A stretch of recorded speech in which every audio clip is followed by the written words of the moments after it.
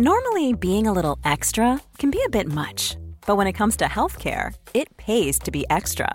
And United Healthcare makes it easy with Health Protector Guard fixed indemnity insurance plans. Underwritten by Golden Rule Insurance Company, they supplement your primary plan, helping you manage out-of-pocket costs without the usual requirements and restrictions like deductibles and enrollment periods. So when it comes to covering your medical bills, you can feel good about being a little extra. Visit uh1.com to find the Health Protector Guard plan for you. Bijou Podcasts. Welcome to episode 3 of the Stacey June Show. And today, my beautiful guest is Laura Byrne.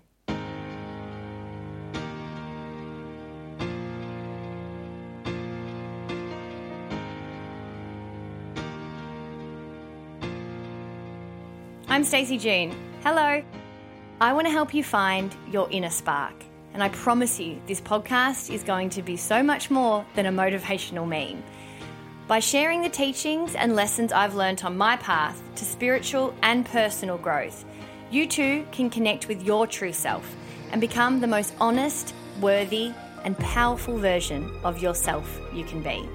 This podcast is going to be about connecting with others and reconnecting you with yourself, learning to enjoy the good stuff in the moment, the lessons in the hard stuff, which is often where they live, and to always find the funny in the fucked.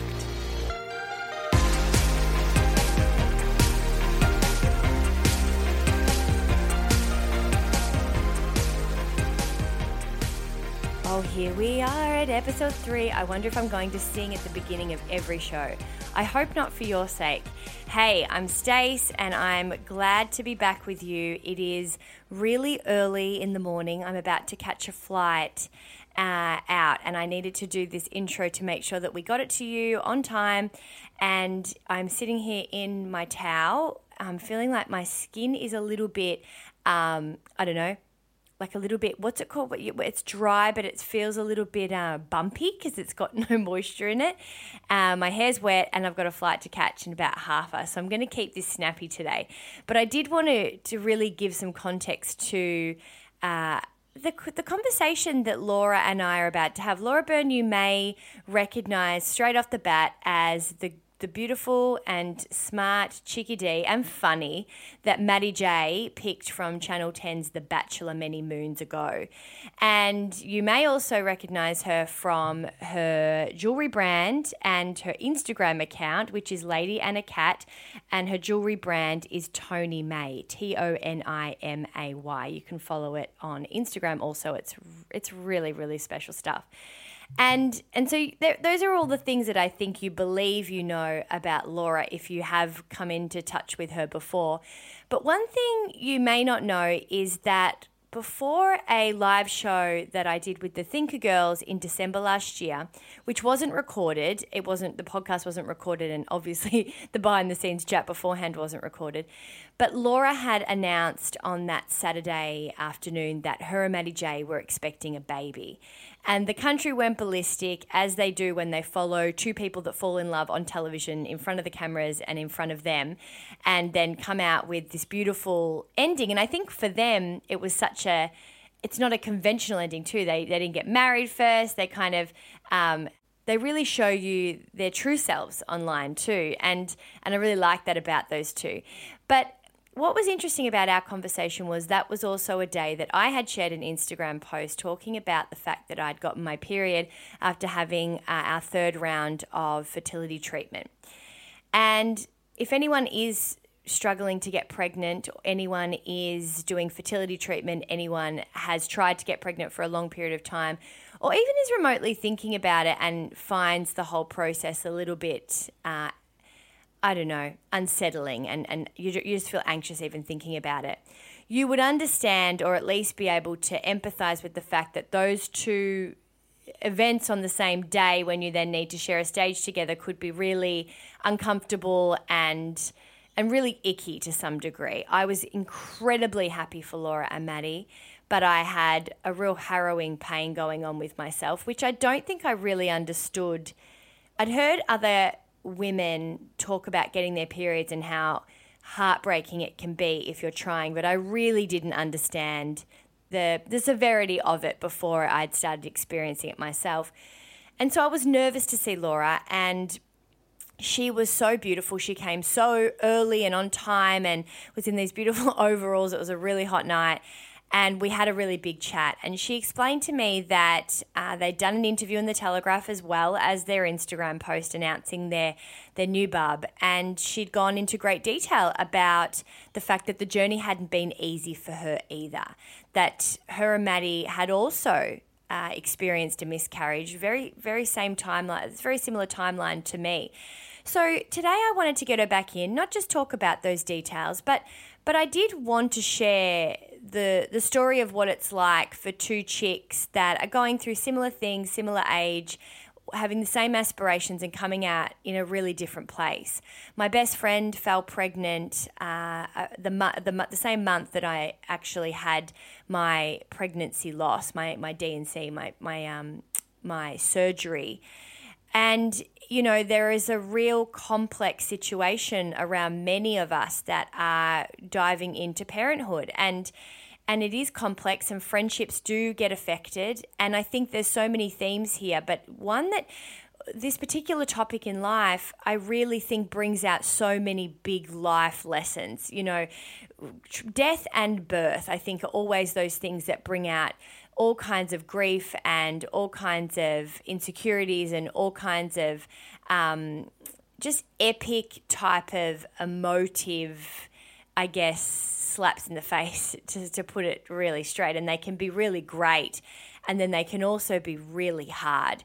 And when you're going through stuff like that as an individual and then adding so many other people's experiences into the mix, and when you're going through a harrowing time, someone can be going through such an epic, incredible time, that adds layers also. And I think it's really important to have these conversations, because I think it's okay for us to all live in where we are truthfully simultaneously.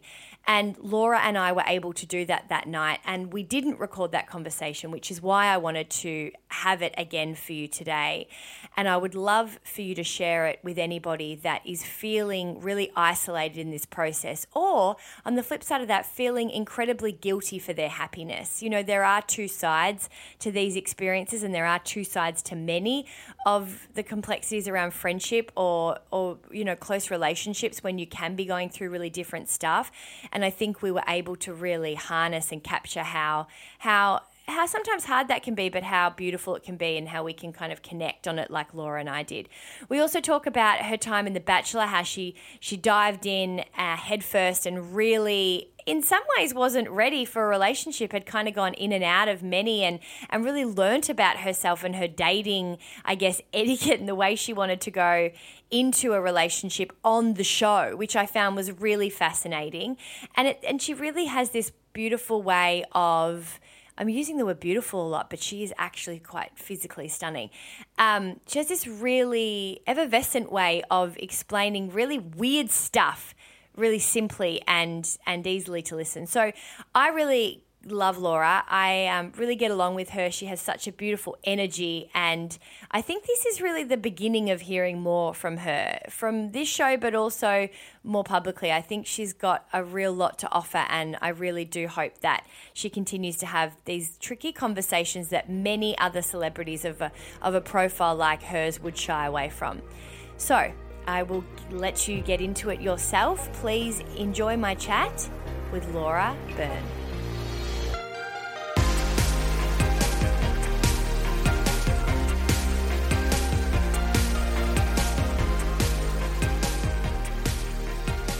How are you going with that? Oh, yeah, it's You're fine. good. Yeah, fine. So you're really close with your sister. You guys are on the business together, right? Yeah, my sister and I are super close. So yeah. best friends, I've met business her. owners. Yeah, which is funny because when we met, you know, it's interesting when you meet people and randomly you meet them and then you meet them with that person and you're like, okay, well now I kind of see you guys together too, because you've just, such little pals, and then also you meet you both together. Does that make sense? Yeah, well, I guess it was the same when I first met you guys, like It's with true. the Thinker Girls. I was It's like, true. face to names, you know? And you come as a package. Yeah. Have you guys always been close? We were so close. As kids, we used to fight just as siblings do. Yeah. But then sort of from high school and then after high school, we became really, really close. I started Tony May myself, and it was when I went and did The Bachelor that she sort of took care of everything for me. Right. And so she made the whole place, it didn't burn down while I was away for like 3 months. And then when I came back, that's when I thought, I really actually need the help with this. And she came on board as my business partner. And since then, it's been happy days. Oh, that's awesome. Yeah, it was really I good. mean, it's an interesting thing, isn't it? Working that business relationship and then that friendship as well. It's something I think it's quite... it was with Merce and I, it was the first time we'd experienced that. So you navigate it live. You're navigating as you go. It's quite an interesting thing. But do you think that was different for you as sisters? Well, I think for us, like, we bring such different things to the table. Yeah, like, right. I'm the creative and she's very analytical. And so we know our roles within the business. Yeah, so okay. there's no expectations on the other person. Like, I don't sort of have rules as to how she does her job, and she has no rules on me as to how I do my job. We just have faith in each other that we're both going to do it to the best of our abilities because we love our business and we want it to do well. Yeah. So that's what motivates us. I think that comes from trust, right? That you trust the other 100%. person's a good person and vice versa. Yeah, and also because we both want to live and have a flexible lifestyle where Yeah. our work is not the only thing that we're doing with ourselves. So our work fits around our lifestyle. So, she can't come into work until midday, but she's going to catch up and do emails and that at nighttime. Yeah. Then that's so fine. She doesn't need to explain that to me. Yeah. And that's a really nice dynamic because that's how I want to work. So you're a jewelry designer, you've got your own business, and you sign up for a reality show. Yeah. And just by getting to know you, and that's, at events and bits and pieces, but we've had some pretty intense conversations in a short amount of time. You don't seem like a person that would usually do that. To sign up to a reality Yeah. TV show. Yeah. Yeah, look, I had no idea what to expect. And at the time, I had no idea why I was even in the mix for doing it. Yeah, right. So my housemates were actually the ones who had signed me up, and they were drunk one night and thought, Osher popped up on TV, and we just thought it would be really funny. And It always happens like that, but it genuinely happened like that. 100%. Right. Like they It's like a Tinder filled profile. out. They're like checking out the photos. Let's put this Yeah. up. Like, yeah, right. Okay. Well, I think I'd probably already exhausted the Tinder option, and my love life was an absolute joke. And Really? so, yeah, it was abysmal. And so, Were you living in Sydney at the time? yeah, we were living in Rushcutters Bay at the time. Okay. So they were the ones that were like, oh, well, look, if it goes badly, it'll just be another funny story on the list of Laura's horrendous dating sagas.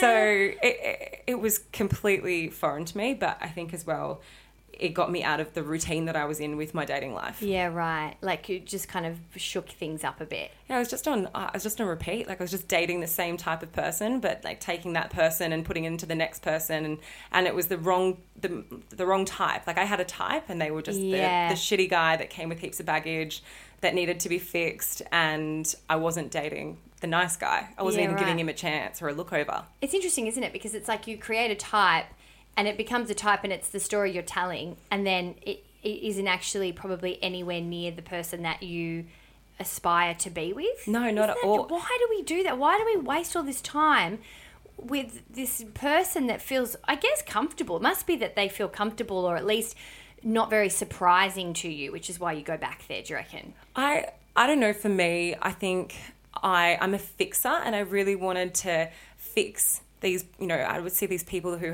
date these people who had issues, and I wanted to fix it, and I wanted to, be the reason why they made that relationship work. Yeah. And, for all my enthusiasm with it, you can't change someone who's not ready to step up to the plate. And I always felt like I was the one pushing the relationship up the hill. Yeah. And that gets really, really hard when you're the only one doing that and you're constantly butting heads. And so I had some really quite long-term relationships that didn't go anywhere. And then now my relationship, which is 2 years with Matt, has been the most easy relationship I've ever had because we're both constantly going in the same direction.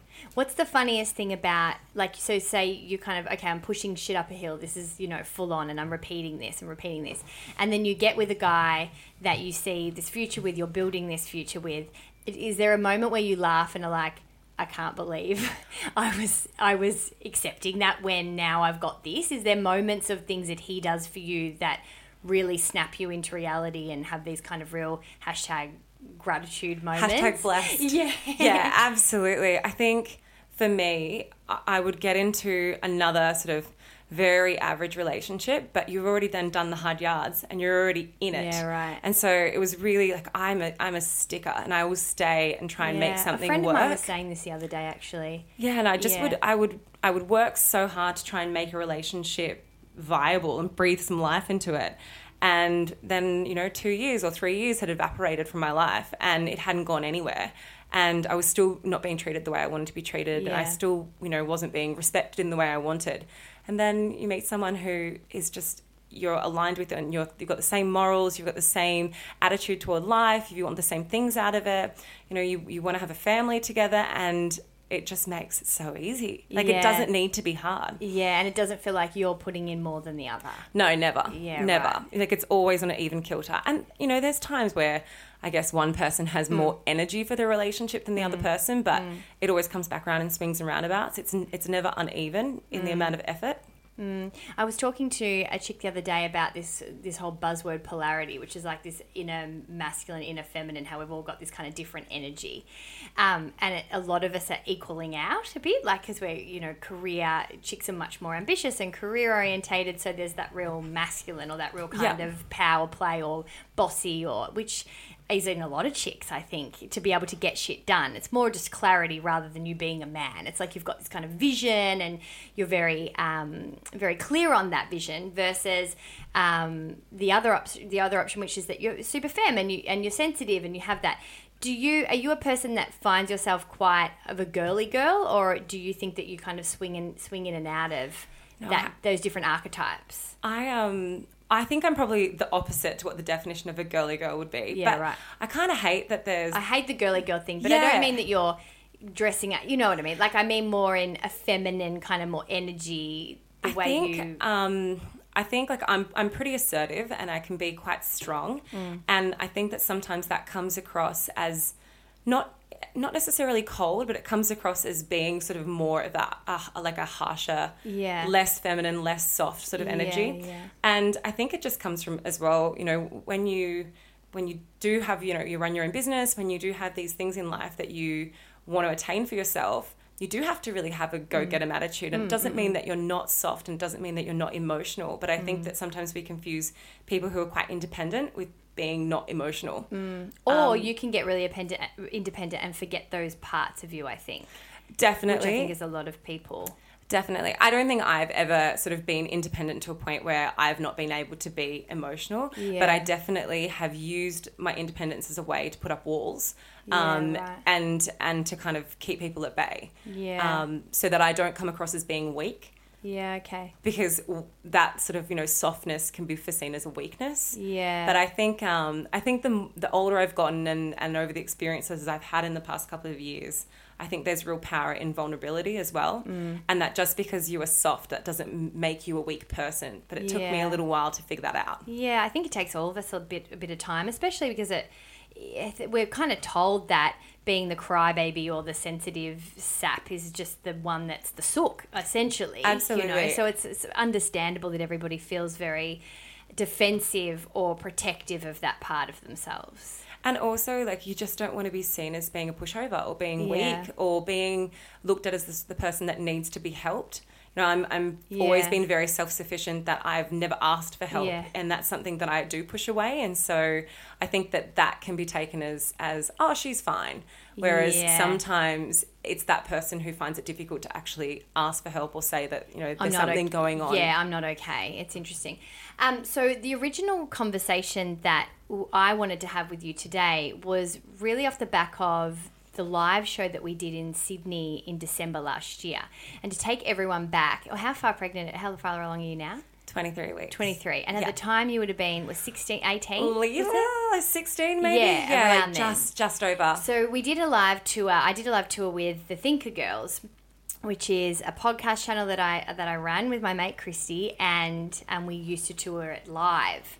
And we did this incredible panel. Sydney was was definitely one of my favourite. Like, It was I out there. loved the show. We had Jan, Fran, yourself, and Gretel Colleen, and we did it on, I think, the 15th of December. And that was the day that you announced that you were pregnant. Which It was insane because everybody was ecstatic. You've come off this reality television show that promotes love. The story is there. And it wasn't, I think, also just the fact that you guys had some form of stamp to say, okay, this is legit, we're here, we're staying, we're building a family. But it was also that, I don't know, you guys are such a modern couple in the way that you've molded a relationship in the way that you want to do things that suit you for you. And I think that's why a lot of people also were so excited, because you are very, very relatable from that perspective. So that happened, and it was interesting because that day, this sounds like really a lot of information if you haven't got context, but I got my period. And if you have followed me from the Thinker Girls, or you've followed me on social media, you are probably aware that I've been trying for a baby for over 12 months. And it was one of those moments where I thought, my God, what is the universe testing me? Because there was this combo of being thrilled for you and questioning how I was going to cope with that energy around my sadness, and how those two can live simultaneously. And it was a really nervous time. And we had this incredible conversation, and you were it's just so amazing about it and so open. And I just wanted to repeat some of the convos that we had that night on the show, because I walked away feeling like we'd both done something really special, to be honest. And I continued to get that feedback, because it was not just an easy decision, or wasn't a decision of you being so understanding and vulnerable that came from just you being an empath. It was because you had experienced your own stuff, which I, at the time, had no fucking idea about. Yeah. Yeah, so I know that when Matt and we decided to announce our pregnancy, we also at the same time had a public conversation about the fact that we had also had a miscarriage earlier in the year, last year. Mm-hmm. And the reasoning for that was basically, for this conversation, it was that we didn't want to announce a pregnancy that only showed how amazing it was that we were having a baby, because that didn't show the dark side of the fact that, for everyone it's not easy, and for us it wasn't easy. And we wanted to be sensitive as well to people who were going through something that that at the time you were going through. And I think it was, it's funny looking back on it now, because you had no idea that we had that conversation about miscarriage. We didn't do that over Instagram. We had an article that was in the Daily Telegraph, and so when I saw you that day, you only had seen the happy parts of it, and you were trying to be really supportive of that. But I really wanted to be able to say, like, hey, us too. It's just because for me, I felt like, my pregnancy story, it comes with that, and they're not inseparable. Yeah. And so take us back, when you guys decided, was it a decision for you that you wanted to have a family, or did you fall pregnant and you were like, oh shit, here we are?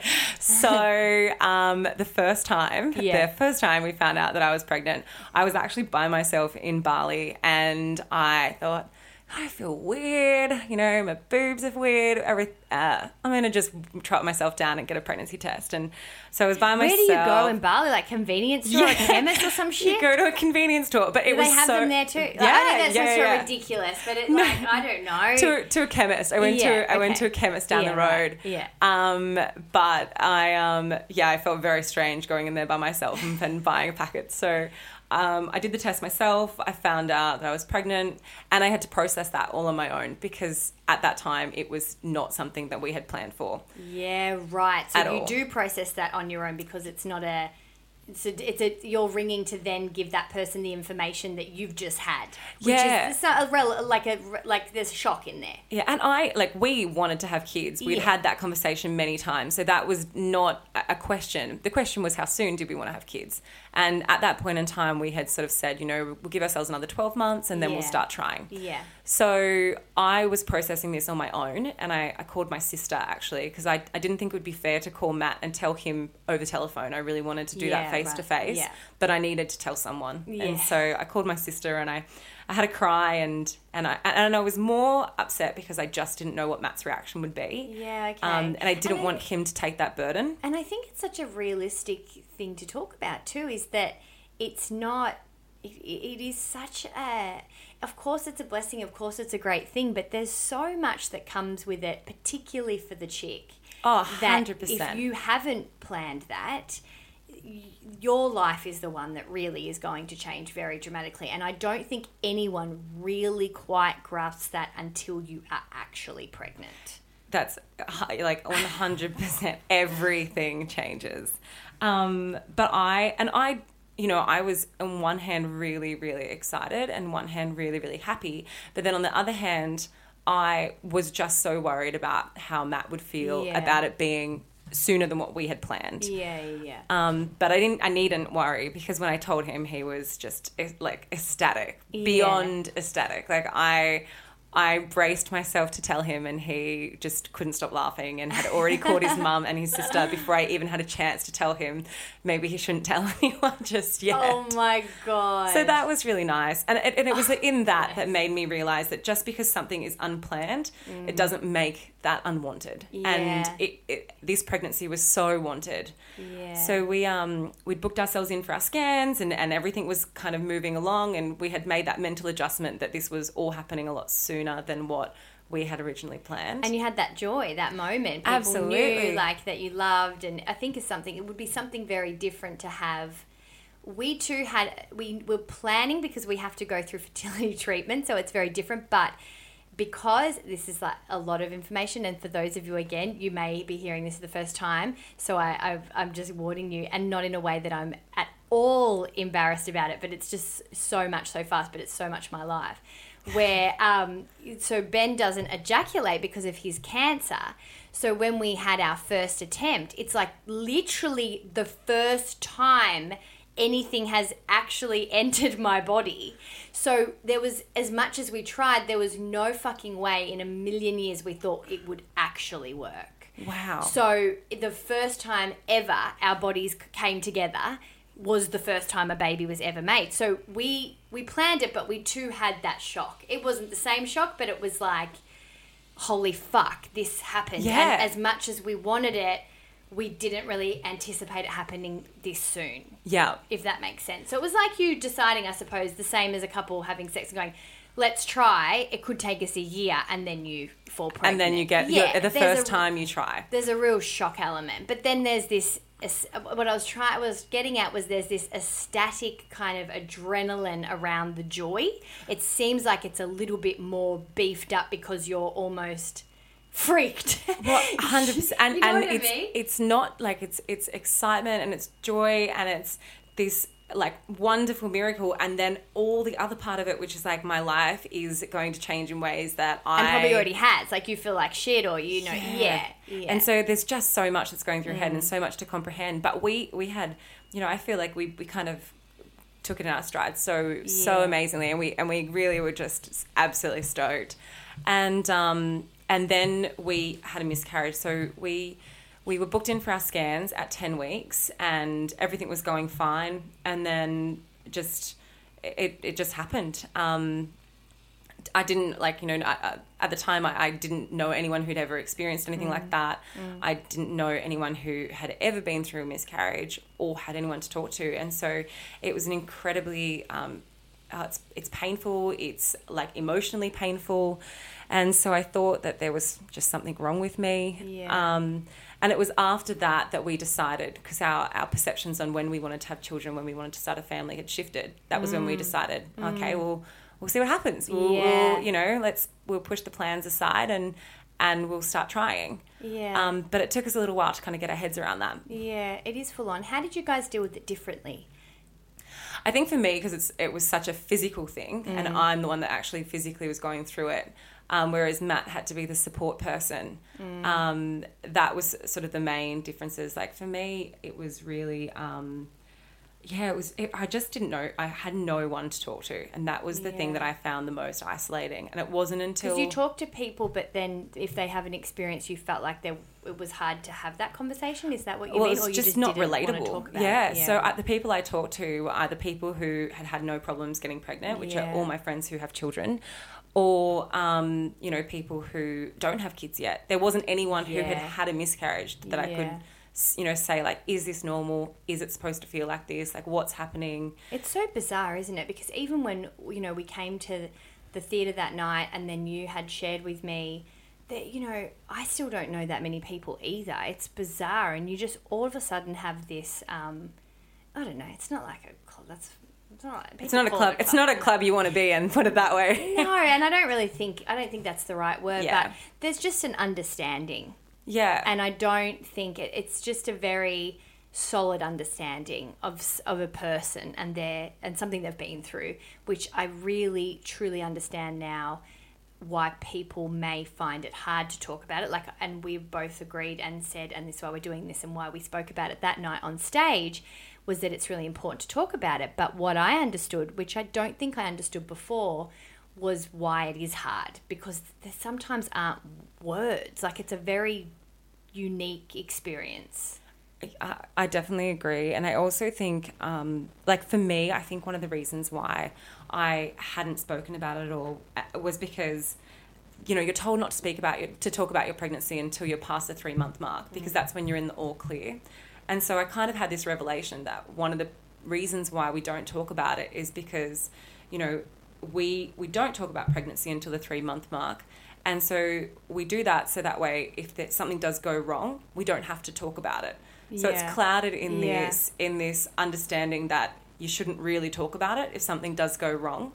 And I think it's this not talking about it that has created the stigma around miscarriage when it is something that's actually so incredibly common. But for me, I had no idea that it was common. I just thought it was something that was incredibly taboo, and I thought I was the only one. And it wasn't until I kind of got myself onto Google and I did some research and that I was like, oh, okay, well, maybe we won't have any problems next time. But up until that point, I thought that we would probably experience a lot of problems when we tried to have a baby. Yeah, it's funny, isn't it? And I think it's just such an interesting thing to not have information about when it's like, as you would know now better than anyone, being this far into your pregnancy, there's a ridiculous amount of pregnancy shit. Like, it's just abnormal. Like, it's not right. Like, it's just crazy amounts of information, but then also no information on stuff that you feel like you need. I don't know. It's a bizarre thing. It's like, well, we haven't, because a lot of people would explain it to me, and doctors would say, well, we can't exactly test a pregnant woman to drink 17 glasses of wine, so we don't know for sure. So there's just all this mystery, but then there's all this fucking a lot of information on just stuff that you're like, oh, I don't even care about that. It's bizarre. And then you have this miscarriage part of the picture, which is such a prevalent part for so many women. And again, just really surface level, basic kind of descriptions and articles and just not that real deeper, complex, layered kind of content. Yeah. Well, I remember even going to the doctor and the doctor being like, yeah, look, this has happened, but don't worry, like, it's really common. And that response to me was just so bizarre, because I was like, well, it's not common. How is this common? How is, like, I've never heard of this, and so you question it, right? Yeah. And her reaction, it definitely wasn't flippant, but it was sort of, she just was a little bit dismissive with it, because I think in her experience, it is very common. Yeah. And, we were so very early on. We were only 8 weeks or 9 weeks. We were just out from having our 10-week scan. Yeah. And so that is right in the hotspot of when it is the most common time as well for things to go wrong. But even so, I still at the time kept thinking and had that guilt that was attached to it, that there was something wrong with me. Yeah. And that, there wasn't anything that they were going to do to test for it. It was just, this is an unfortunate part of pregnancy. And unfortunately it's happened to you. You're that 1 in 4. It's true, but it is, you're right. It is a part of pregnancy, yet nothing. Yeah. Like, it's just like, this is a part of the process. And maybe if it was put in, I know that sounds pretty dark, but, maybe if it was put as a part of the pregnancy in more of a social, I guess, explained way, not just a medical way, conversational we'd all way. be able to deal with it a little bit better. Because I think for me, it was such a misunderstood feeling that I found hard to to kind of sit with. It wasn't the bad feelings or the hurtful feelings.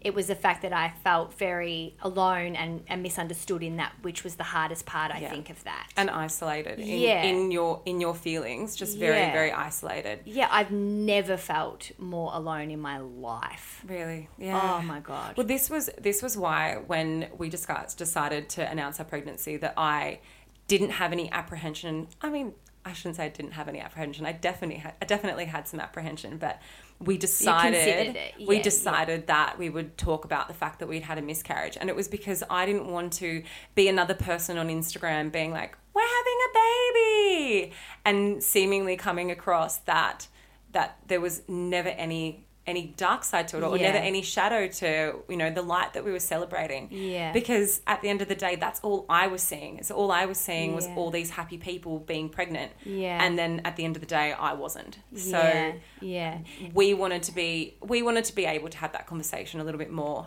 and for it to come from a place of empathy for other people who are going through the same thing. And did Matt understand that place? Was that a conversation you raised with him? He was actually the one who raised it with me. Wow. So he was the one who at the start said, when we did talk about announcing our pregnancy, he said, "Do you want to talk about miscarriage?" And I, at the start, hadn't really considered it because it wasn't the done thing. It's not, you don't announce a pregnancy and talk about a miscarriage. And before this happened. You don't do that. No. But because he was really supportive of that, and because he had suggested it, that was what really got me thinking about it and really sort of pushed me into that direction of feeling like that was the right thing for us to do.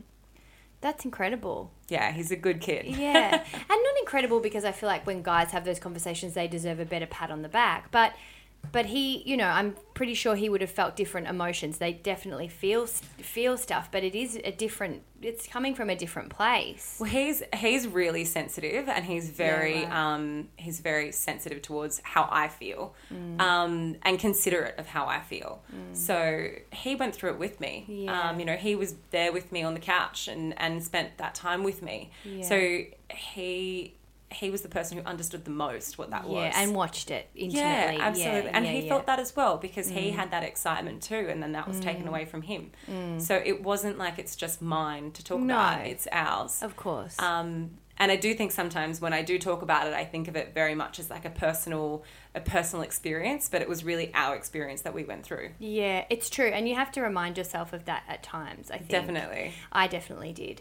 And also have the space. I think at times I didn't do this so well, but have the courage, or not the courage, but try and inquire with them when you don't feel like that inquiring with them is the thing you want to do, because it feels it did for me. It felt very all encompassing. So it's very easy to go into your shell a bit and just be like, woe is me. Yeah. And there's a whole other person witnessing that. And also that was told that they were going to be a dad and is no longer too, I think for us as well, like it was that was our turning point. So as much as it was this very, very sad and emotional loss that we went through together, we then decided, it was our turning point, that we were like, well, if we were this excited about, being parents and we are ready, then why are we waiting? What are we waiting for? We've traveled together. We've done all the wonderful things that as a couple you aspire to do, and we're there in our relationship already. So that was why we decided, we'll see what happens.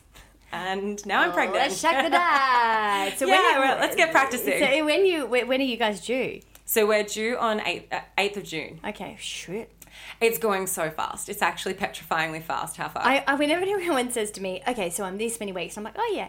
And in the back of my head, I'm like, I don't know what that means. Yeah. Like, I never know what the Just work your way back from the due date. But have you started to be very aware of, obviously it's happening with your body, obviously you're interested, you're having a baby, but it's interesting how you all of a sudden become interested, or you have all this knowledge of things that you were that person going, I don't really understand what's going on here. Oh, and I have been the biggest hater of like mummy bloggers and people who say things like, my baby's Earthside. Yeah. I just, like makes me cringe. But then I'm becoming that person. And so I can see it in myself that I am becoming more sentimental, and I am becoming this very much attuned with what's going on inside me.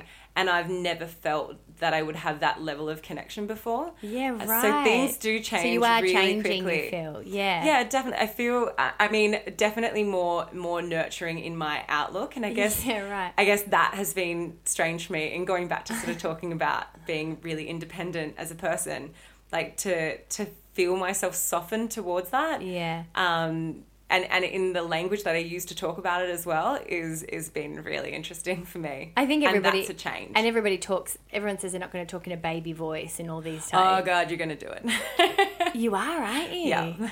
It's terrifying. So. I know, and my sister has a nephew, and he's only 7 months, and I am just so in love with him. Yeah. So I think having that time as well around another baby who's a part of you, who shares in some way your DNA. Yeah. It's different to just so generic first-time babies. Auntie and then that. Oh my God, you guys are like there's a whole clucky situation going on there. And he's gonna have a little cousin too. Like the thoughts in that and what you would have experienced with her, and if you had cousins or that kind of vibe is something pretty special. Well, I just remember when we were actually on The Bachelor on the show, they had this date, and it was a group date at daycare, and with babies, with kids, like 4-year-old kids, right? And so there was about 7 of us girls, and there were 7 kids, and the kids had to pick which girl they wanted to go to, and all of the girls, so this is us, we're lining up. The kids are on one side of the wall.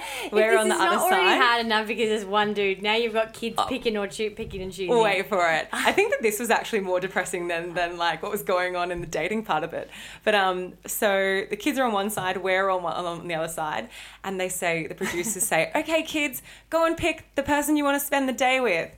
And all the kids run, and every kid teams up with someone except for me. And Leah has 2 kids run. Oh, I was about to say, didn't they even out the numbers? No, so I was just there by myself. And it's because, like, I don't feel maternal over other people's children. I don't get this motherly, like, I don't want to... I mean, I'll play with them. Yeah. Kids are cool. I love kids. But I don't feel, like, overly, like, I want to baby somebody else's child. Yeah. But as soon as my sister had her own baby, that completely changed because I feel so connected to that child, like to Archer. He feels like a part of me. Yeah. Whereas, when I see other kids in the street, I'm not like, oh my God, I love your baby. Yeah. Just like, oh, it's nice. That's another human. That's a nice human. Yeah, you can be an adult, you can be a kid. Like, yeah, hello. That sounds so bad, but it's true. Well, it's not bad. It's just real. It's just other people's children who I don't have an attachment to don't excite me. But the people who are in my life who I love, who have had mini humans, I can't get enough of it.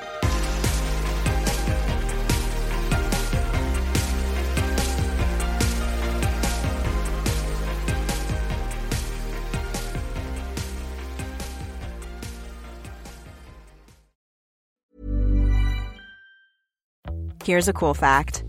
A crocodile can't stick out its tongue. Another cool fact, you can get short-term health insurance for a month or just under a year in some states. United Healthcare short-term insurance plans are designed for people who are between jobs, coming off their parents' plan, or turning a side hustle into a full-time gig.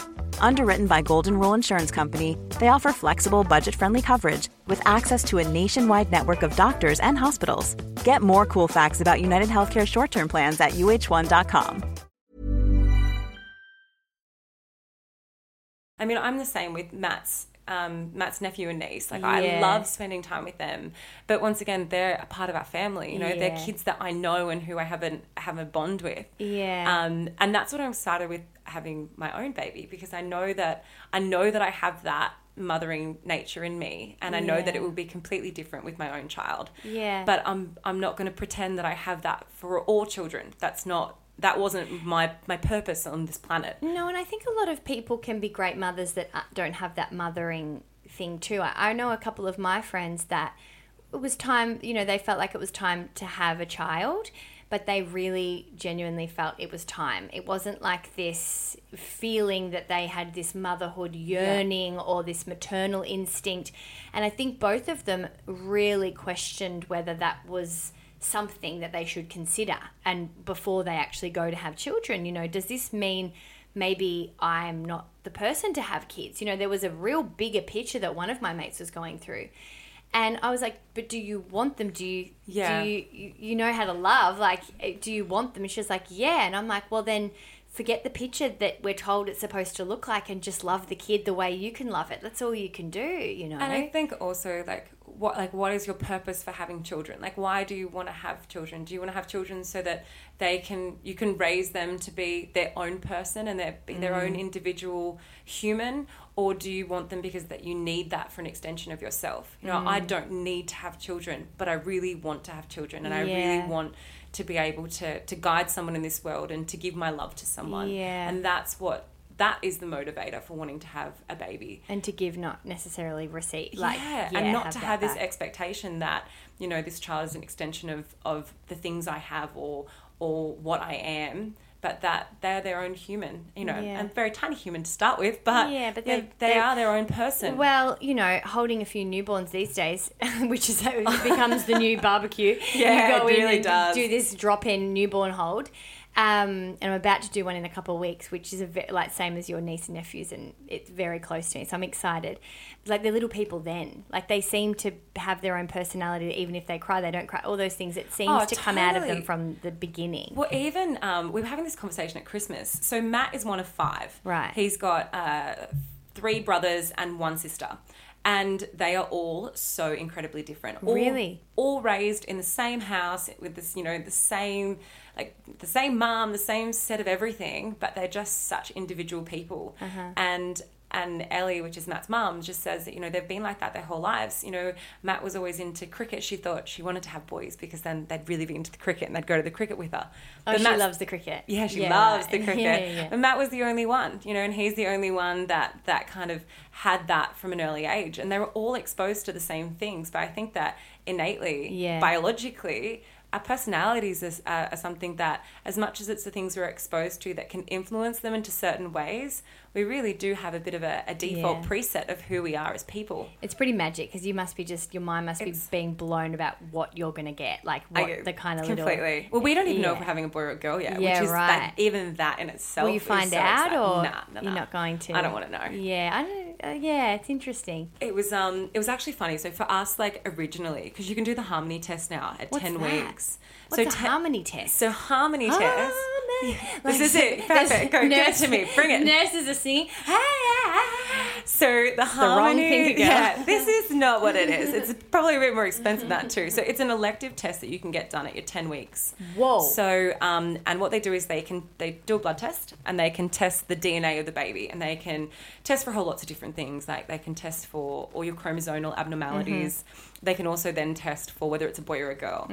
And going back to like talking about me having miscarriage, the reason why I didn't want to have the harmony test wasn't because I didn't want to know if the baby had any abnormalities. We did all the other structural screening tests, but I didn't want to know if the baby was a boy or a girl at 10 weeks because I didn't want to be attached to our baby being a human yet, being like a gender human. If we weren't in the safe zone yet, if I didn't feel like we were definitely even going to have a baby. So how early is the gender from? 10 weeks. They can tell you from 10 weeks what you're having. Wow, but it must be defined even a little bit before then. Because it would be starting to be established. Well, it's established from the beginning, right? But they just can't tell. Yeah, I guess. I mean, I'm not. The cells. Yeah, they would be, but I'm not. I'm not sure, like the science behind it, or why it is like a very small window around the 10-week mark that they can take this test. How maybe interesting. Maybe it's the amount of. Maybe it's the amount of chromosomes that are in, like, you know, so the blood that's. The DNA that's in your blood at that time. Any earlier than that, it's not high enough. You know how they... I don't know. I'm guessing here, guys. I am not a doctor. But it's the same... No, neither of us are. But the same as the level when you pee on a stick, there needs to be a certain amount of time for that to develop. It's interesting, though. I was very much not kind of a name this baby, the baby that I lost, not naming them, not thinking... I didn't want it to ever be to a point where I was like, I don't think they're a person... But I certainly was very realistic in where their life began and ended. Yeah. And didn't really create, I guess, that big story that many people can do, which is very natural and very understandable, about, you know, oh, this will be their birthday and this will be happening and what school will we go to, you know, really early on, because we were also similar but different to you guys, a bit shocked. So we didn't really have that time I guess, to dig that deep into it. But then I think it was like a few months later, when I would start talking about that experience, I would start saying she, like, so really innately. Like, and I said to Ben, have you noticed that I keep saying she? And he goes, it was totally a girl. He was like, There's not a question. He's like, I've even meditated a girl. Like, it's all total girl for me. And I was like, oh my God, okay. And then a few other people said yes and whatever, but that's the same as people, you know, holding things on your belly and touching it. Doing the pendulum. Yeah. Well, but it was funny. It was just this sense, and it just overtook this clarity I had. Yeah. Which may have been a protection point. I don't know. I just didn't think I needed to go any further or any forward or any further back or forward on that process. It was just going to be what it was and deal with it as I could go. But then it became more without me really understanding how. And, like, you were quite happy to sort of go along with the process as it was happening to you, as it was unfolding for you. I felt like I owed it to her. I felt like to not do that would be to stunt it a bit, and I didn't want to do that either. I didn't want to necessarily push out grief or make it harder for myself. Yeah. But at the same time, I started to get a little bit protective of the fact that I was pregnant, you know, and the fact that happened. And so, yeah, we went further into it, and then we ended up randomly coming up with a name. But that was meditation. I go pretty spiritual, and it kind of came to me. Yeah. But that was, again, 6 months later. It was so bizarre. So would you, if you were to have, like, you know, another baby when you are pregnant, would you use that name, or This is the big question, because I was really fascinated on what people... Because I know a lot of people named their the babies that they've lost, and I've always had names. I mean, most people have baby names before they're pregnant, even, you know. And I had one in particular, but I didn't name the baby. You know, I didn't think of a name for her, and I didn't even think it was a her. I didn't allow myself to go there. But I did think to myself, if I fall pregnant again, is this the same baby, or is this another baby? I was a bit tripped out by that. But maybe that's something, like, I feel like it's not something that you can project how you're going to feel about it. Like, no, until you actually hold an actual human baby. And it'll be like, for us, I guess from my own experience, I found this pregnancy interesting in that it's taken me a long time to actually really accept that it's happening. Yeah. And I think that that's the difference when your first pregnancy ends in miscarriage. Yeah. Then when it's your second pregnancy, it, as much as it still has the joy, it's clouded by this knowledge that things might not go right. And it's the only knowledge you have. 100%. Like, it's this feeling of like, well, okay, let's get excited, but don't get too excited because, you know, we're not in the clear yet. And so I don't think that I will be completely at ease until we're past the point of, if I was to go into labour, the baby would be fine. Yeah.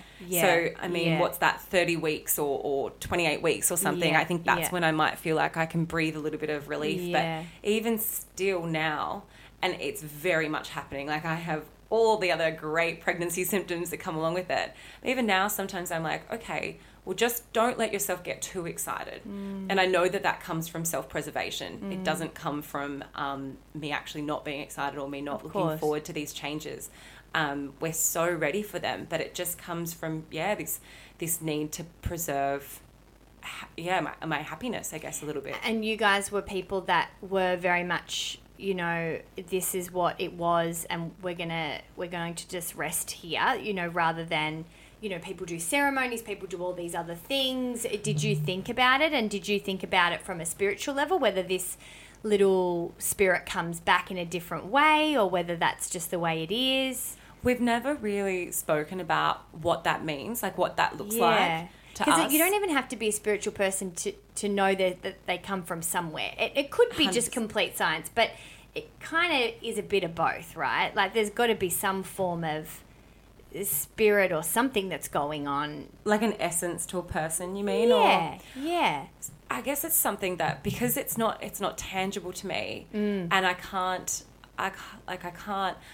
feel it and I can't see it, even with being pregnant, although I couldn't see it. Like I felt that, I knew I was. And that's a new thing for someone probably like yourself that needs to see the tangible, and then you don't, but it opens up a whole other. But it's not to say that I'm not, I'm not open to all the other aspects that come with pregnancy and come with carrying a life. Yeah. I just don't know what that looks like. I don't know where I sit on that from a spiritual perspective. I don't think I'm woke enough to it to actually have thought through all the different parameters of like how I actually feel about that. So for me, it was a very visceral loss, more so than a spiritual loss. It was very much I had mentally come to terms with how my life was going to change and how I wanted it to change and how we were going to bring a baby into the world. But I hadn't thought about like what that means from a spiritual perspective at all. I wonder what will happen when you have your baby. I know. I'm sure I'm going to get even softer. There'll be or at least there'll be a different. You'll just have your eyes. You'll be just different because there's something like that. It must. I don't know. It must open up something. Everybody talks about it, right? How there's just this, where did you come from? Like, I know you came from my belly, but this is truly bizarre. Yeah, it's truly, for everything to go right and for that human to make it into the world and to be healthy, like that's a miracle in itself. There's so many steps that have to go right in order for, to have a healthy baby. Yeah. And I used to think, when I used to ask people, if they were having a boy or a girl and people would say, I don't care, I just want a healthy baby. I was like, no, of course you want one or the other. Like everyone wants one or the other. Yeah. And even when you are pregnant or you want to get pregnant or you whatever you have been, you still have that at the back of your mind. It's not your truth because you're like, your truth is I want a healthy baby. But there's still always that little girl or that talk that you're like, girl, boy. Everyone's got that. Well, that's what I used to think. So I used to think I wanted a boy. Like I was very much, and Matt still says he wants a boy. Yeah. But I used to say, I really want a boy. I don't think I'll know what to do with a girl, so I want a boy. But now that I'm pregnant and now that I'm at this part in our journey,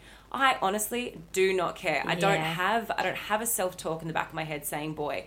I honestly, just so long as it's a baby, I do not care. Yeah. And I think that that's changed because when so many things can go wrong, I don't have any requests in this. No. There's nothing that I have except that the baby's healthy. Yeah. And so I think that, you really do change your perception and you do change the things that you want because at the end of the day, it doesn't matter. Well, I think it's one of those things that everybody has an idea of how it will be. And even if all different things in life, you can start to gauge some form of feeling about that, with different...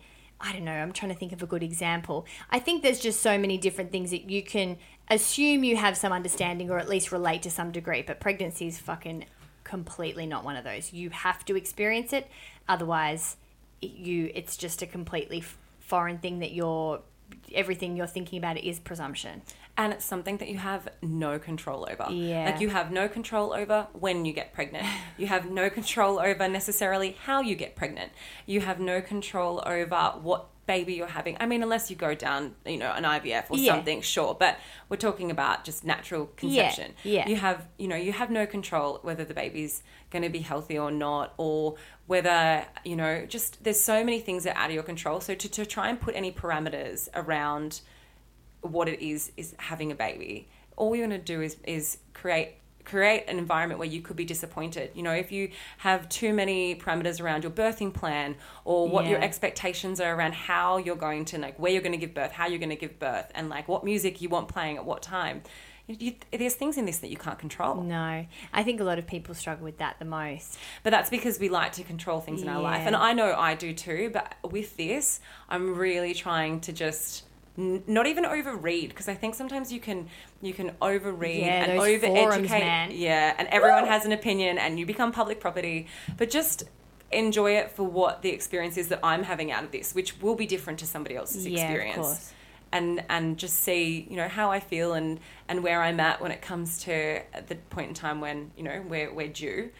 And how that's going to look for us. So when you are thinking about that time, I know when we were doing the live show, there were a couple of topics that we were going to talk about, and one of them was we were having a laugh, and you were saying, well, I want to talk about the fact that, you go into this stage and it looks differently to the picture that a lot of people, I suppose, have on their in their minds, this idea that you have the picket fence and the house board in the burbs or some kind of picture, and you and Matt are just completely not that picture, right? Well, I think for me, the thing that I was kind of like struggling with at that time as well was because we live pretty public lives in that, people sort of know who Matt is. They know kind of, we live in Bondi. They know a lot about our sort of living circumstances and our lives, because we have made that relatively public. And so I guess, the traditional sort of way that things, linear way that things kind of take place is that you meet a guy, you get engaged, you get married, you have a baby, or you move in together somewhere around that. But, so like Matt and I, we were not married. We were living in a share house. Yeah. And I was pregnant. And so I was kind of grappling with myself, how was I going to have this conversation? Because this is really unorthodox. And I don't want people to think that this pregnancy was just an accident or something that we didn't want to have because of our living situation and because of the relationship that we have at the moment. I didn't want people's perceptions to be, oh, well, that clearly wasn't planned. Yeah. And so they haven't got it all together and all that stuff. And so I really sort of had some hang-ups about how I was going to communicate sort of our life and how we were living and where we were at. But then I realized I just don't really care. like it's okay to have an unconventional arrangement, so long as that the love is there and so long as that you're able to provide. I mean, now I'm 5 months pregnant and we're looking for our own place, but we've loved living with housemates. It's been amazing. And there's nothing about that I would have changed. And we would have kept doing that for longer had we not being pregnant now and not need to look for something that's a little bit sort of better suited to our needs and how they're going to change. But that doesn't mean that our current situation isn't a bit unorthodox. Yeah. But it's still the most healthy relationship I've ever been in when you think of it in that respect. But it's interesting because you think of all these pictures and you think of this big idea of how it's going to look, and then when you actually land in something that feels healthy and safe and loving, all of that external stuff really just starts to mean so much less. Yeah, and for me, marriage, I would love to get married one day, but marriage is not something that has been high on my priority list.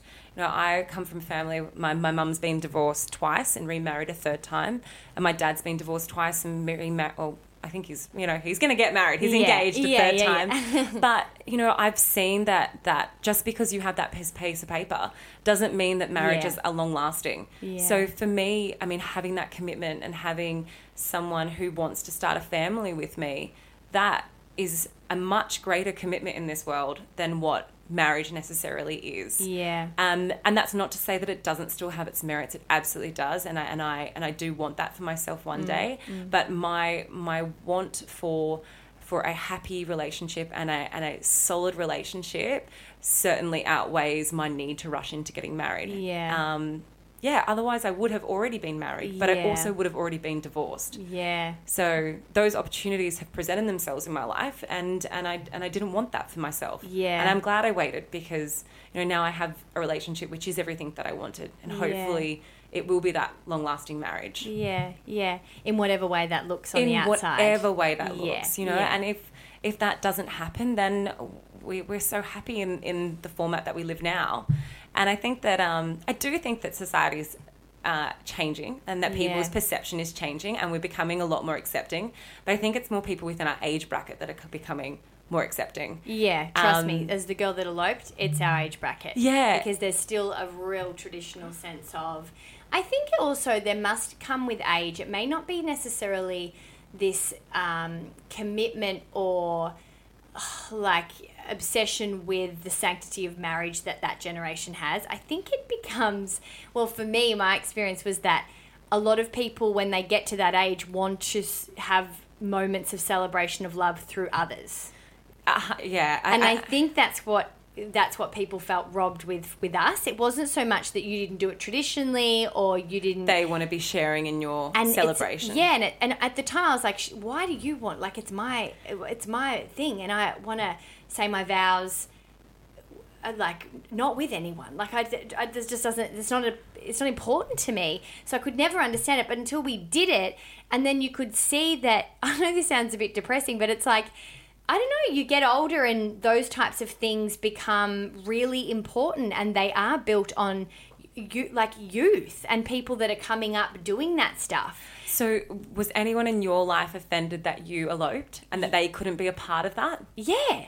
Yeah? Yeah. But not so much that there wasn't any big drama, but at the same time, there was certainly a grief that other people went through because of something that Ben and I decided to do.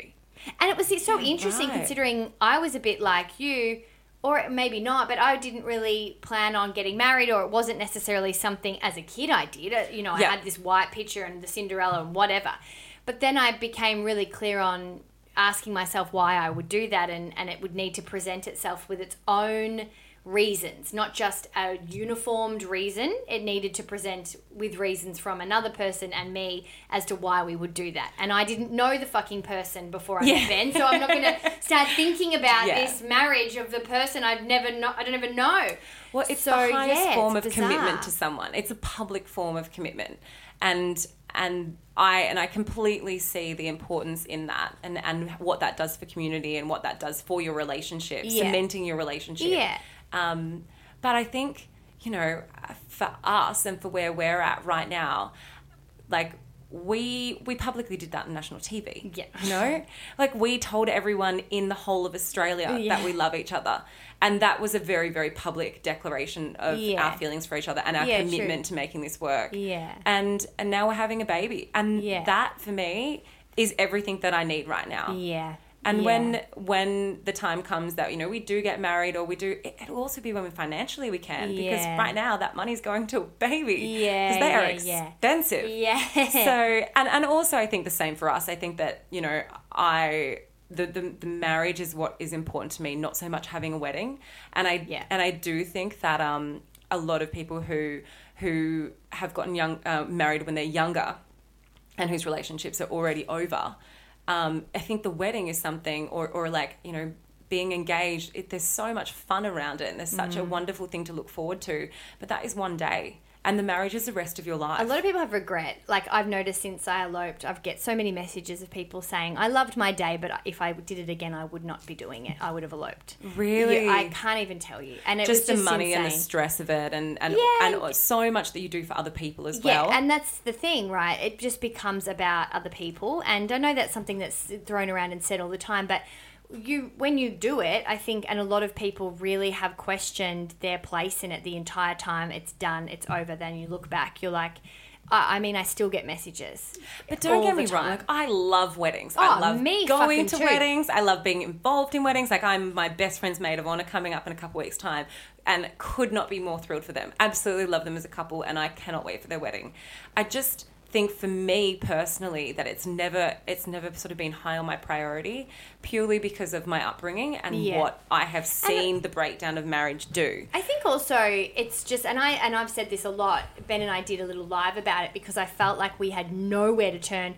Never met anybody that eloped ever. Yeah, but then no one's going to come out and say I'm eloping because it's a secret. So like, it's a bizarre thing. But now you have met people. Now people come forward and they're like, me too. Well, a couple, but not many. No. And so we did a live to talk about the legalities and, how we told parents and there was, and I was like, oh my God, well, people actually watch this because the people that want to elope probably don't want people to know that. Like, it's so deep, like seated in people's kind of identity, because they don't want to, I don't know, they don't want to upset people. They don't want to be looked upon like you didn't take it seriously. Like, you go to Vegas, and it was the opposite for us. We took it incredibly seriously. Yeah, as in, like, you think people do it on a whim and it's something that's not thought out. Whereas, a lot of people don't want to be associated with that real, flippant, whimsical thing. Yeah. And so when we did the live, I was interested, but obviously I said to everyone, write some questions. If you want to write questions, do it before, and we'll keep you all anonymous. And it was insane. And the amount of people that wrote in after as well was saying, I've always said to my partner, we should do this. We watched it it was just, I think there's just a real desire for people to start to question what's right for them.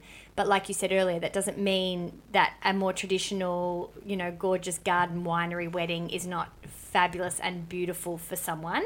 I think that's the bit that we've tried to put forward, and we definitely didn't come back after eloping thinking we were going to be the spokespeople for eloping. But you have become that. You're the pin-up girl. Well, it was crazy. I saw your snazzy jumpsuit. I loved it. Oh my God, but it was like, yeah, and I mean, it's not exactly like I was some wallflower. Like, I wore this fucking sequin thing in New York, but it wasn't. Yeah, I definitely didn't think that the most media and conversation that I would be asked about last year was eloping, because I think so many people have this real inner intrigue to doing something for themselves and have absolutely no idea how to go about it. Do you think your relationship has changed since you've become married? Since you've gotten married? No, the first one was fine. Yeah. I've become married. Yes. It has changed. Yeah. I think, and changed in what ways? I think there's a different security that I didn't expect to have. Yeah. Ben wanted to get married more than me. I wasn't really into getting married, and then I met him and I was like, okay, I would marry you. Yes, okay. But I like that. I like that like, it's not that marriage is the end goal. You know, like a wedding is the end goal. It's that you wanted to get married because you met the person who you wanted to spend your life with. Yeah. Which I love that. Like that is exactly what I think marriage should be. Yeah. And I mean, I'm speaking from someone who's not married, so maybe my opinion is completely irrelevant. Well, no, I think it works for you. And I think that's what I continued to tell myself, was that I need to suss out whether this works for me, and I haven't met someone I want to marry, so therefore marriage isn't for me at the moment. And that was exactly my sentiment up until meeting Matt. Yeah. You know, I had never met someone who I'd want to have kids with, or who I wanted to, go down that path with. And this is after having, several long-term relationships. Yeah. But I still couldn't see myself, even after 5 years with someone, see myself having a baby with them or getting married to them. And that was the really sort of the wedge that ended up breaking those relationships down, was because I was like, well, then where are we going? It's also funny because I reckon even early days when I was single, I would because I was such a chick, I was like, I just have always been ready. I'm a relationship girl. Yes. But I was single same. for so long. So it was just, it was a sick joke. Anyway, I've made a business out of it, so it's worked out fine. But it was bizarre. How long were you single for? 5 years. I was the opposite. I was a relationship junkie, and I just jumped from one shitty relationship to another, and I was never single. Yeah. And I think that is worse for a lot of other reasons. I don't know. I think you learn very different lessons, and I think then you run out of time, and you find the person, and you're like, okay. But that was the thing. I wasn't learning any lesson. I was just repeating, and it wasn't until actually going on The Bachelor and having time out, and a couple of months prior to that, having real proper time out, that I realised I was just recreating the same story over and over and over. And then being on the show, as weird as it sounds, it really broke that cycle for me. Like, it really sort of made me slow down and get to know someone who maybe I would have overlooked in the real world. Yeah, right. And it changed my perception on that. So the show just didn't meet your, allow you to meet your person, but it also shifted you to do that kind 100%. of. That's and bizarre. there's bits about it, I'm definitely not advocating that everyone should go and do The Bachelor now. That's not We're going to run an event series in August. You can come along. Sign up now. No, but for me, it was such a change and a shift in the way that I approach dating. And also, the thing that I probably like the most about the show is that it forces you to talk about your feelings. Right. Every single day, you whether you want to talk about it or whether you don't want to talk about it, there is someone there who puts a cheese board in front of you that you can't eat and then tells you to talk about your feelings. And we don't take that much time out in our life to really get Especially deep. Not bit by bit. Yeah. You would have been dissecting some pretty small shit at some points. And you get deep with this person who normally after 2 months with or a month with, you'd still be thinking, does he even like me? Yeah. But you've already put out on the table everything that you want in life. And I think that by being really genuine with what I did want and where I did want my life to be, I couldn't really lose. All he could do was choose someone else if that wasn't the right thing. But at least I had been completely honest, and I think.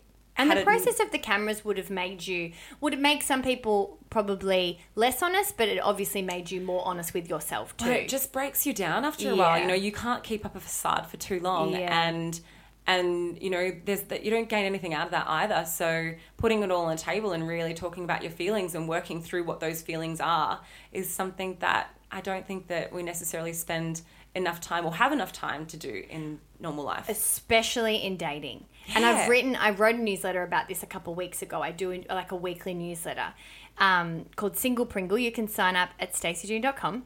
And it was about the fact that we spend so much fucking time thinking about the other person and whether they are into us. Whether you don't even like them. Exactly. Like, you don't even consider if you're into them at all. Because you've spent so much time analysing their texts with Joanne from next door, and Joanne's back over for another couch session of analyse his text. Neither of you have asked the question, can you see yourself with this guy, and does he deserve any of this time? All the energy. And, it's hilarious. I had a thought and now it's gone. Oh my God. It'll come back to me, don't worry. It's the humidity. It's pretty hot in here. It's fucking hot. It's toast. And I'm pregnant, so I'm just forgetting everything. Yeah. It's hot. But I think also, that was here, I've got it. I mean, anyone who's been on Tinder knows that you don't put your time and energy into one person. Or very, very few people on Tinder are putting their time and energy. But that was the thing that was different about The Bachelor. So, I mean, I'd been on Tinder, I'd been dating on social networks, I guess, and you kind of have about, a couple conversations going at the same time. Whether or not you're going on dates with several people, there's always multiple conversations. Yeah. So you're very dispersed across this, and everything is extremely surface level. I was about to say that, yeah. Whereas, me being on that show meant that I had only one person to focus on. And it wasn't, for me, I'm very, very lucky that Matt 100% is my person, and it wasn't me making a triangle fit in a square or anything like that. But had he been one of 5 people that I had on the go texting on Tinder, I might not have realized that he has all these amazing qualities, because it's so easy to miss the essence of someone when you're so busy over here texting Bob, who's got good chat on his text messages, but is actually really crap in real life. Not to mention that I don't think if you're not analysing your feelings along the way, there's no check-in with yourself to suss where you're interested, or not even where you're interested, but what works for you, what doesn't. And I think often I'll talk about how dating's really important, not for you to meet someone, but for you to practice and have that idea of you having that kind of self-inquiry where you're like, okay, I had a really great time with that person because this, and this. That could be something that really works for me. As this guy, it was so boring, I felt like I was carrying the conversation. I need this, And I really think it's important that you get that idea for yourself. So then if it slaps you in your face, you don't miss it. But also that I'm a visualization person. Like, I feel like then you're a little bit clearer on what you want rather than yep. And not just trying to be the person that is pleasing to other people, that is presenting themselves or mirroring what you think somebody else wants, because you can only keep that up for so long. You can only be someone else's perfect version of what they want. Yeah. You have to be the perfect version of what you are as an actual person. Yeah. And then hopefully that attracts someone who's looking for that. Yeah. But I think that you're right. I think the dating apps and stuff haven't given us any of the time to do that in the process. Because if you're meeting people in real life or you're getting set up or whatever, you're not really at the same access to them than you are with apps, and it's become some really quick banter, and then you have a date and they've messaged you, like an hour after you saw them. It's bizarre. Whereas you meet them in real life, you have to kind of wait. Maybe they went to the gym on Sunday, then Monday they might message you at work. Or there's just a different behaviour that goes with it. But I think that that's one of the things that's really, not to be here and wave the Bachelor flag, but it's one of the things that I think is really wonderful about the Bachelor franchise is that they do care about having successful couples come out of it. Unlike some of the other reality TV shows, which are more based around the drama or the chaos, there is the drama in The Bachelor, don't get me wrong, but there is also this real love story that people get to be invested in. And then, our lives are no longer defined by the fact that we did a reality TV show. We've just got to go on and live our beautiful life together. But that's how we met, and we have this really cool story that we can tell our kids about how we met. Mummy and Daddy. What the? Let's just hope they don't watch the TV series. Dad's not allowed to do that anymore. It's so fascinating. It's definitely not how I ever thought I would meet someone. I never would have thought I would go on reality TV. I didn't think I was the personality type that would do that. But in coming out of it, I now realize that there are so many different personality types that do that. You know, there are definitely your people who do it because they want to be Instagram famous, but then there are also people who just do it because they want an experience. Yeah, and they want to mix things up. They don't even know what they want out of it. They just want to have some fun and they want another story. And I think it's a bit like you, where you kind of also want to mix things up, like especially the way that everyone's dating at the moment. There's an attractive element to it that, apart from the cameras and those types of things, you kind of go, oh, this would just be, I could just really throw the dice here. Like, this is a really bizarre thing for me to do, because it really gets to that point where you date and you're like, my hands are up, like I fucking surrender. And I'm a big believer in saying yes to experiences. Like, when things get thrown your way and when something puts you outside your comfort zone, why not try it? Yeah. Why not see, like, what is the worst that could happen from it? And that was really my perspective. I mean, I said no originally. I really tossed with the idea for a long time,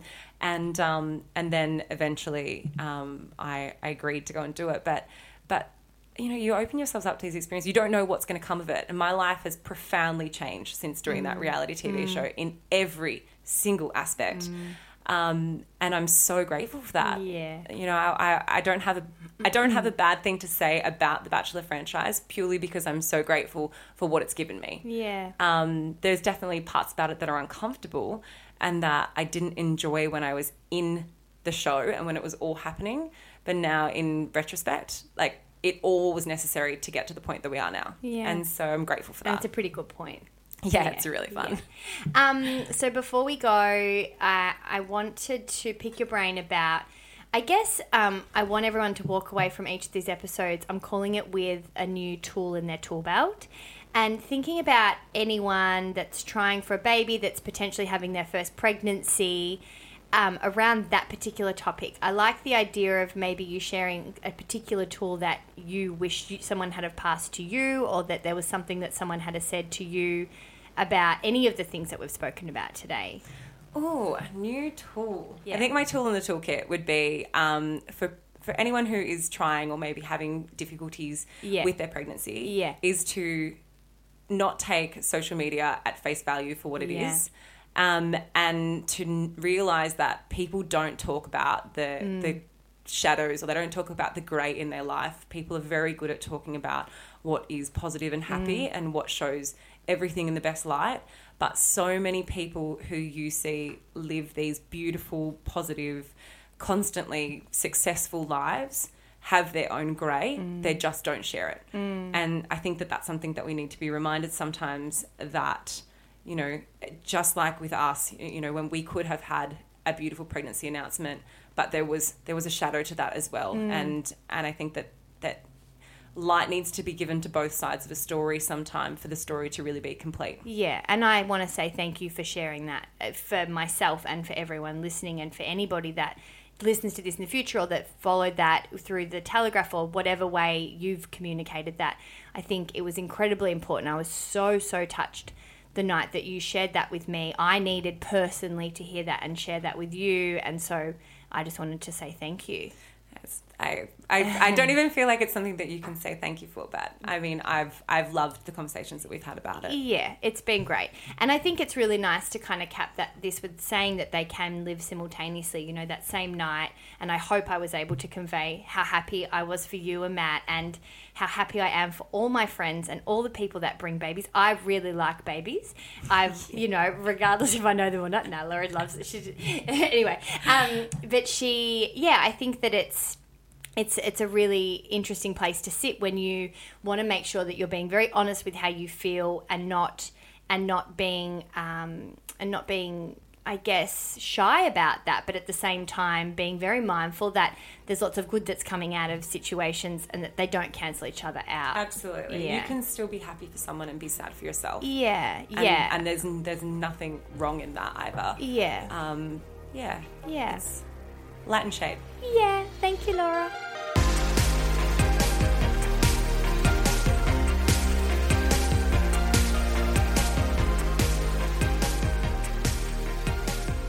So guys, I'd love to know what you think. It was such a big roller coaster of events and stories, and it was really like catching up with a mate, and I adored I adored talking to Laura. If you do want to follow her on her socials, make sure you go and say g'day and that you heard her here. Her name is Lady Anna Cat if you're not already following her, and you can check out her jewelry at tonymay.com.au. I am so excited for the response to some of these episodes. As I said, they're going to be an absolute mix. Last week, if you missed it, Michael Trembath was an energy healer who spoke about the importance of how we work through our anxiety and how, you can incorporate meditation without being some form of guru in a cave. And it was an incredible chat, and I think a lot of you got a lot from it. And this week with Laura, there's so many big themes of, I guess, lessons and conversations that are difficult to have, which I'm proud that we're doing on the show. So next week we'll have a couple new episodes for you. I've decided on my Saturdays I'm going to drop a little bit of a thought for you, and whatever it is, it might be a word of the week, it might be a tidbit for you, it might be something to keep in mind when you're working through your weekend and looking forward to a new week. I'm going to drop them each Saturday, and I don't know, it'll have some form of title of Self-Care Saturday or something to try and make life a little bit easier for you, and something that I've learnt that's made life a little bit easier for me. I hope you're finding the funny and the fucked wherever you are. Till next time, I'm Stace. Thanks for listening. This has been another Bijou Podcast production.